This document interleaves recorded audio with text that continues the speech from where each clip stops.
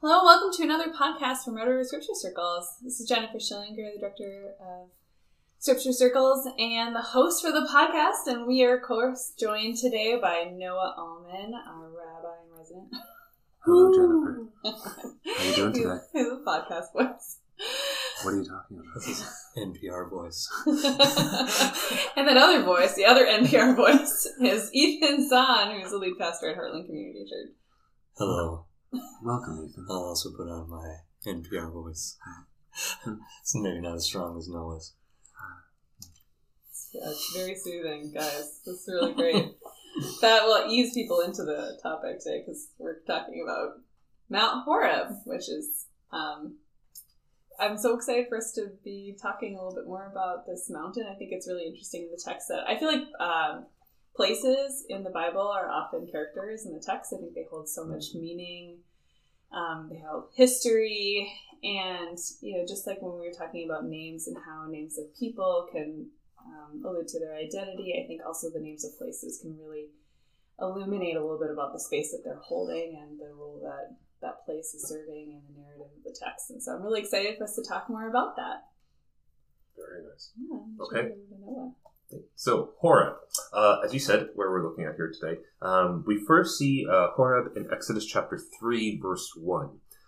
What usually translates some variation of Moses was tending the flock of his father-in-law Jethro, the priest of Midian.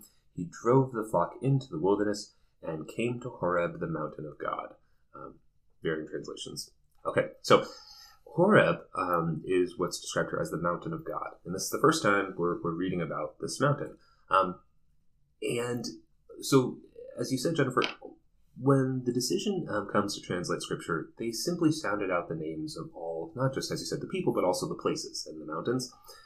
And one of the things that can be helpful, actually, especially looking through throughout Scripture, and especially people's time in the wilderness, to unpack the names of like different wildernesses, because different wildernesses have different names, and then it really illuminates, as you said, a different dimension or dynamic to what each wilderness is.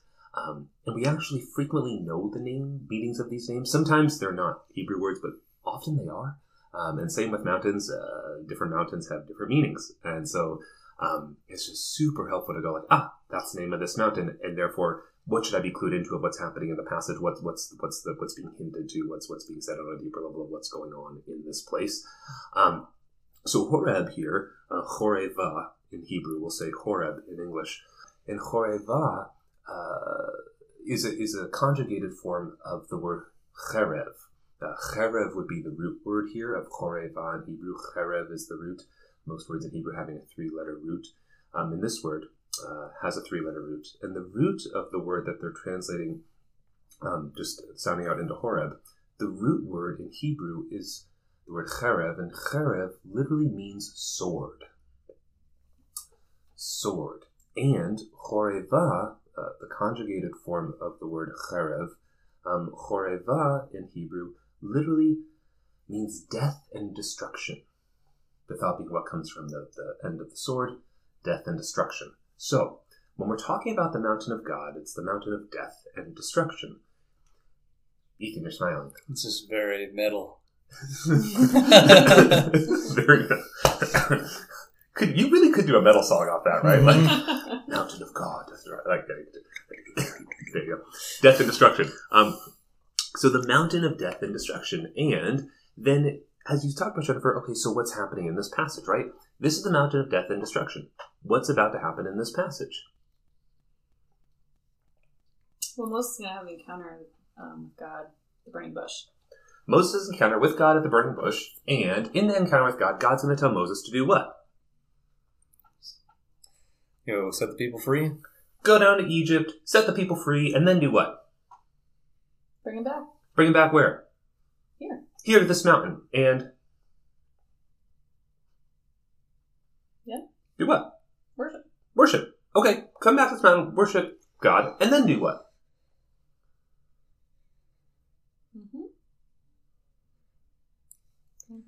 Letter? Go to that land of okay. all the different ites, the region of fill in the blanks of all the ites, right? Okay, yeah. So God says, I want you to go down to Egypt, free the people, come back to this mountain, worship me, and then go to this region of all this land.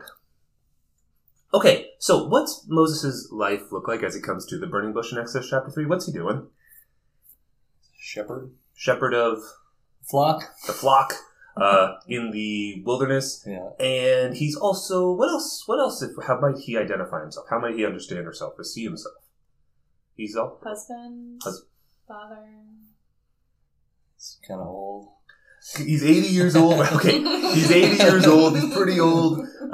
He's a husband. He's a father. He's also a shepherd. Yeah. He also has a pretty important reference in verse 1. He is a father and a husband and son-in-law. a son-in-law. And meaning, what does it mean to be a son? What does it mean to be a daughter? What does it mean to be a child? Because I think oftentimes when we think relationally, we tend to put a lot of value on father and brother and husband and things like that.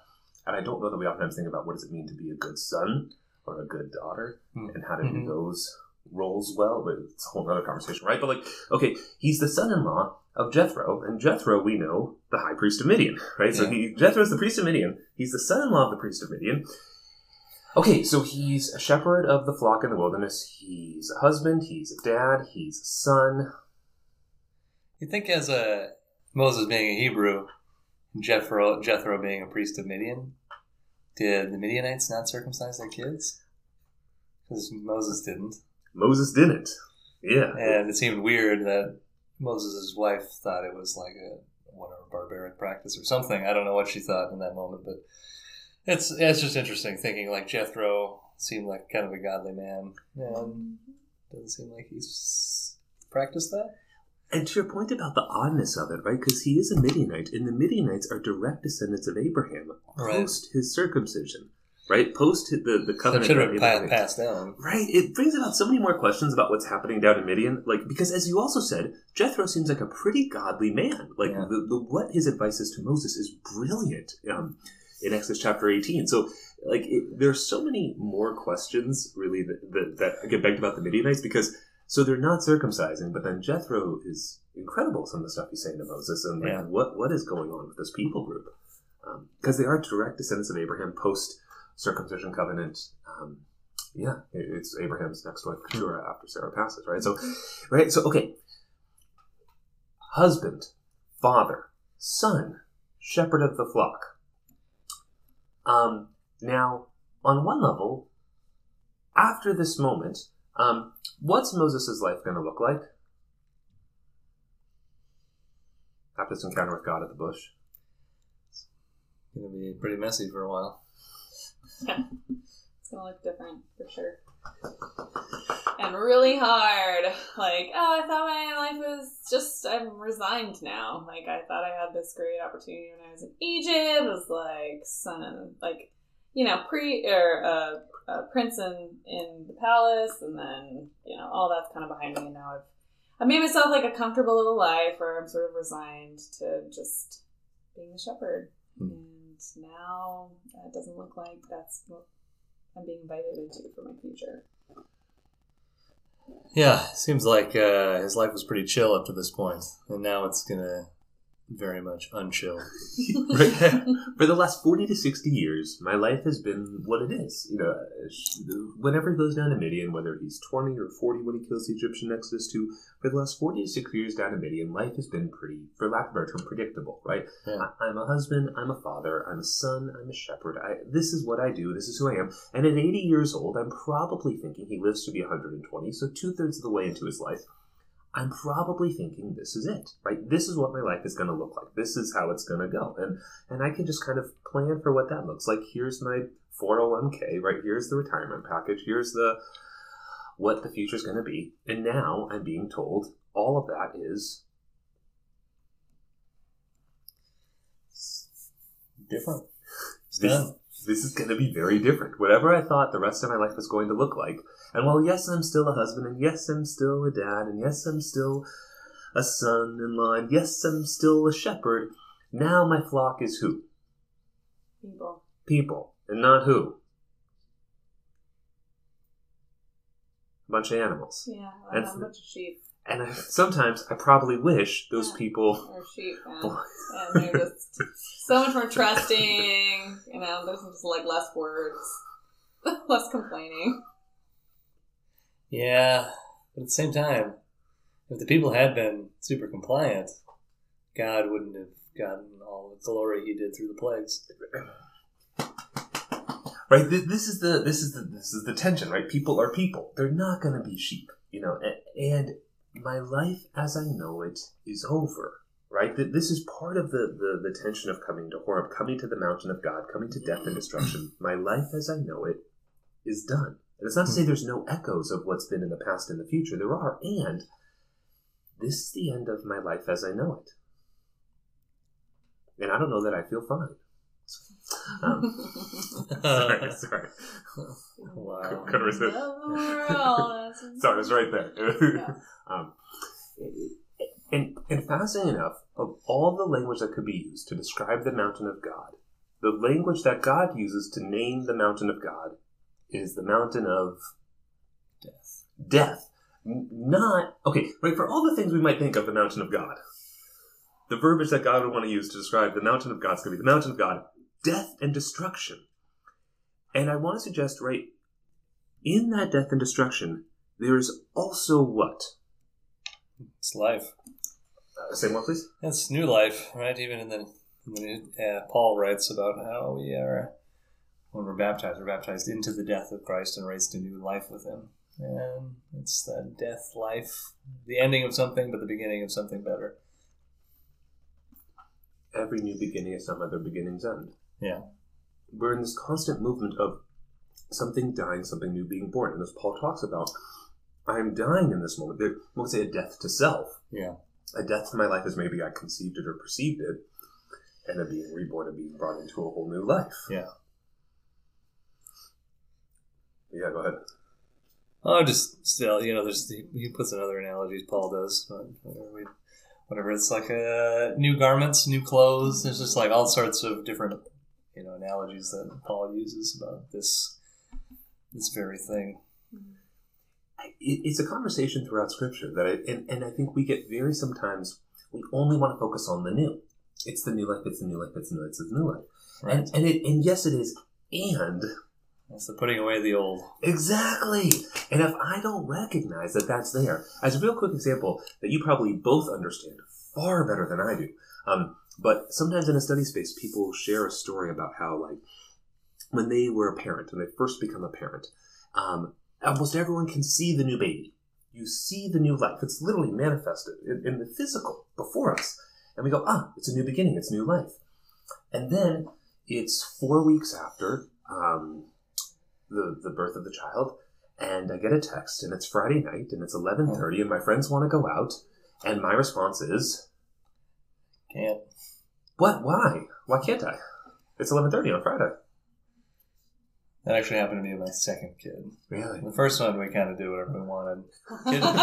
Kid number 2 was like, oh, wow, this is not as easy and not as simple. And so now even staying up late, it's like, people are like, I've had people like, why don't you stay up or stay a little longer? It's like, well, because my kids are going to wake up at the same time no matter what. So I am screwed. So I'm going to go home. And if I don't realize that season of life has died, yeah, then I'm going out and I might be doing stuff, and then I'm leaving my spouse at home to take care of the child, and that's not okay. That's not appropriate. That's not fair to them. That's certainly not fair to the child either, or the children, right? So if I don't recognize that there is an ending with this new person coming in, there is an ending. Right. My life is changed. Well, and I think, too, if you don't fully step into that, to your point when you're talking about, like, something is going to die. Like, even if I try to hold on to the past, then it's like, am I bringing death forward into whatever could be the new life? Because, like, is that my relationship that's being sacrificed? Is that my relationship with my spouse or my child being sacrificed because I'm not allowing the other thing to die? Like, I think that sometimes these points of transition, we think, if they're going to happen, that there's going to be a shift, whether or not we can recognize and move along with that shift. Yeah.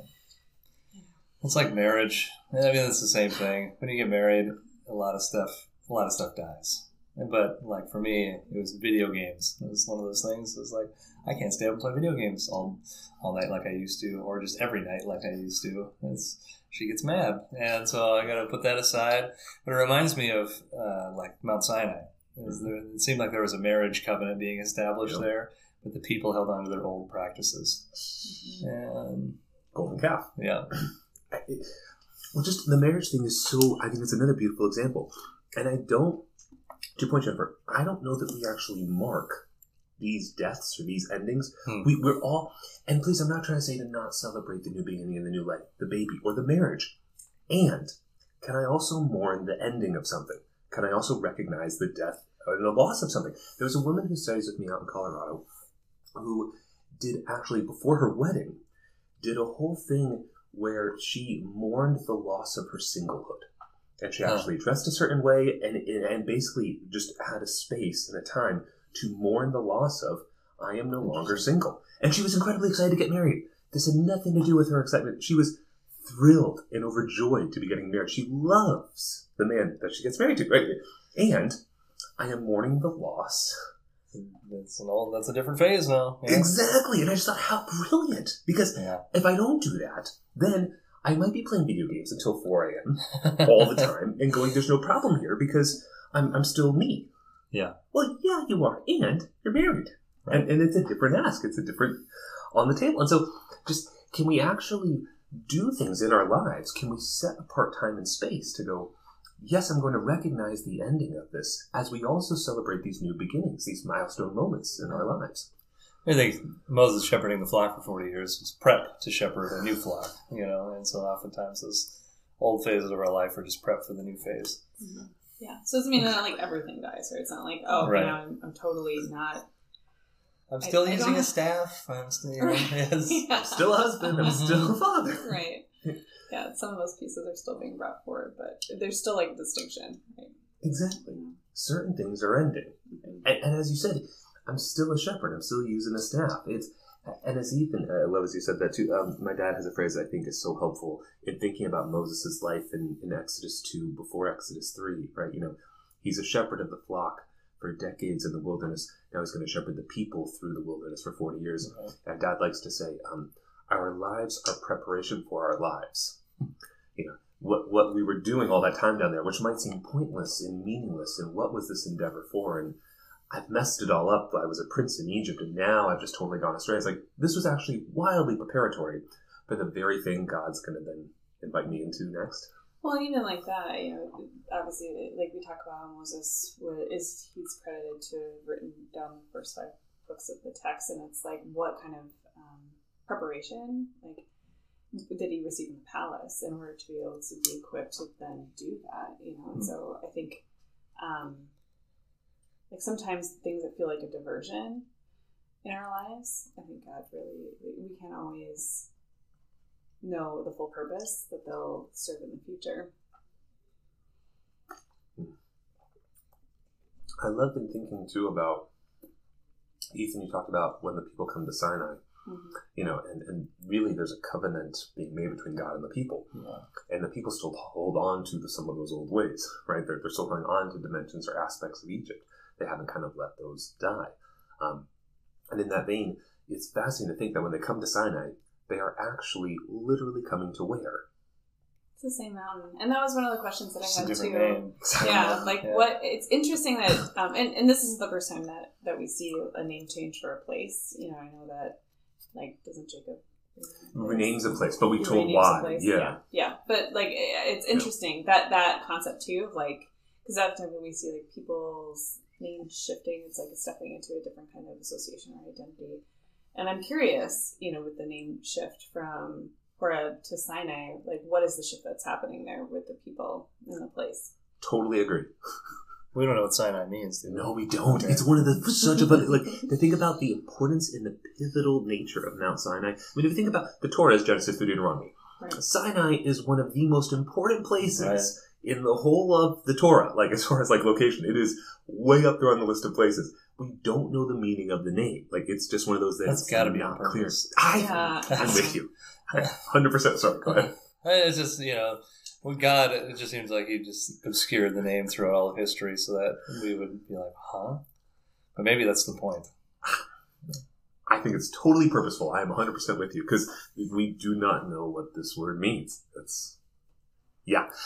that's where the names of places change, and how, and what does it mean that God, like, whether it's an intentional obfuscation, it's just we do not know, it's what it, and that's this mountain, and its name changed because, like you said, when names change of places, usually we're told why.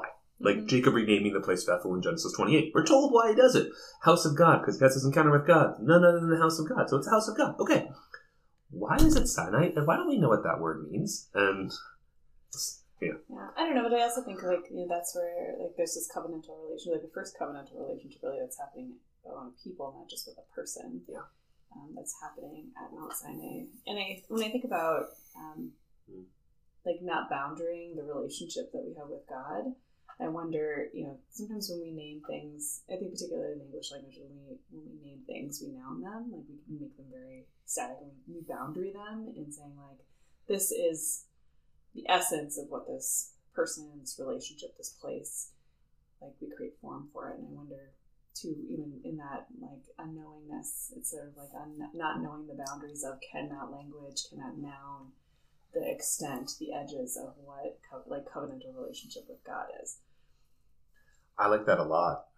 That makes me think, because it's something that I've thought about, but not I think that makes perfect sense. And especially when, the Lord of all the words that the Lord could choose to name the Lord's self with is, I will be what I will be. If you want to put limitation boundary on this, good luck. I'm going to give you the name of a mountain. Good luck. Yeah, don't focus so much on the mountain. Focus on the relational exchange that's happening there. Yeah, focus on the covenant. Yeah. Exactly. Right. Focus on the covenant, and in that being a dimension of trust and faith, that there's going to be aspects in this that I am entering into covenant, and I don't know. I don't know what this is all going to look like, and I'm not entering into covenant because this is all of exactly how it's going to be, and I can know every last detail. That's not the covenant, right? That's not the limitation being made on that. I think that's stunning to think about. And there's even there's language about the way that the Israelites are camped in relation to the mountain that I think also alludes a little bit to that idea of if we were to hold the mountain as a representation of God and that sort of boundaryless nature of God, that there's a very, very relational word that is used there. Mm-hmm. Yeah, and go ahead. Right, neged? Yes. Yeah, louder, please. Neged? Yes. Which is? Which is the word that is used to describe the person that the Eve was very good. Created, for Adam. So sometimes we talk about being a helpmate or whatever, but it's actually this word that's kind of this person that it's opposite, but it's almost a complement. It's there's this relational. I think that more encompasses what it is that it's almost this covenantal, intimate other that there's a wholeness and a completeness that happens with this other. That it's not about a lesser, but it's more of a relational. And just to exactly what you're speaking to is Exodus chapter 19, verse 2. Having journeyed from Rephidim, they entered the wilderness of Sinai and encamped in the wilderness. Israel encamped there in front of the mountain. When it says in front of, the word they're translating as in front of in Hebrew is the word neged. And neged is the word that shows up there in Genesis chapter 2 when God says it is not good for the man to be alone. I will create for him a fitting helper. The word helper it's two words that's being translated as fitting helper. Help in Hebrew, it's ezer kenegdo. Ezer is the helper part. Fitting is the word kenegdo. Neged is the root. And that's the exact same word that describes Exodus chapter 19, verse 2, how the children of Israel are encamped at the mountain. So when you talked about covenantal relationship like a marriage, even, it's 100% being hearkened into, even in the language being used to describe how the people are in relationship to the mountain. And God here at Sinai are man and woman in the garden in Genesis chapter 2.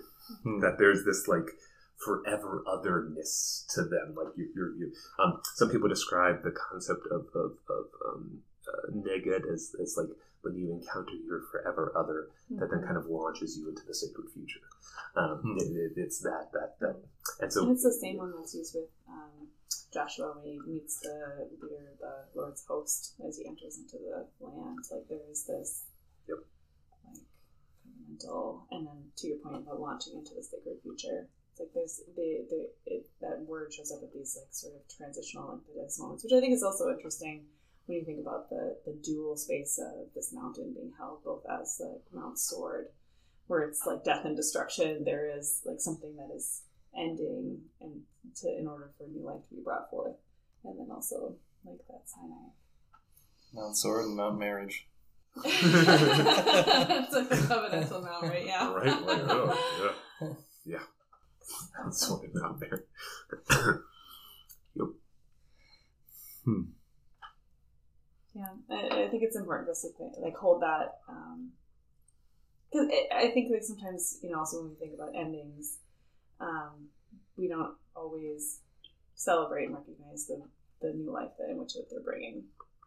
And so I think it's like you said, it's both. It's like holding space for grief, to recognize the ending of something and to really, really understand what it is to be at those transitional points, but also to celebrate and step into, even, you know, like with the Israelites stepping into this covenantal relationship, maybe not understanding the fullness of the yes of how they're stepping into that space, but the faith and the excitement of what it could be to celebrate the new life that could be bringing forth. Good. Well, this was so fun, this conversation. I hope that you guys, that if you're listening to the podcast, you can be thinking about how you're holding those spaces. Maybe where have those transitions been? It's a 26 minutes. Yeah. Oh, wow. Yeah, we usually that's about pretty quick. Yeah, really fast. Yeah, I think it's important for us to think about those transitional times in our lives. Like, have we fully embraced the death and fully embraced the life of some of those transitions? So anyways, we invite you to continue to listen to the other podcasts that are on our site. This conversation is very similar to the conversations that we have in our circles, and so we hope that you'll join us for a conversation, and we'll be excited to connect with you next time. Thanks so much for you guys for joining us.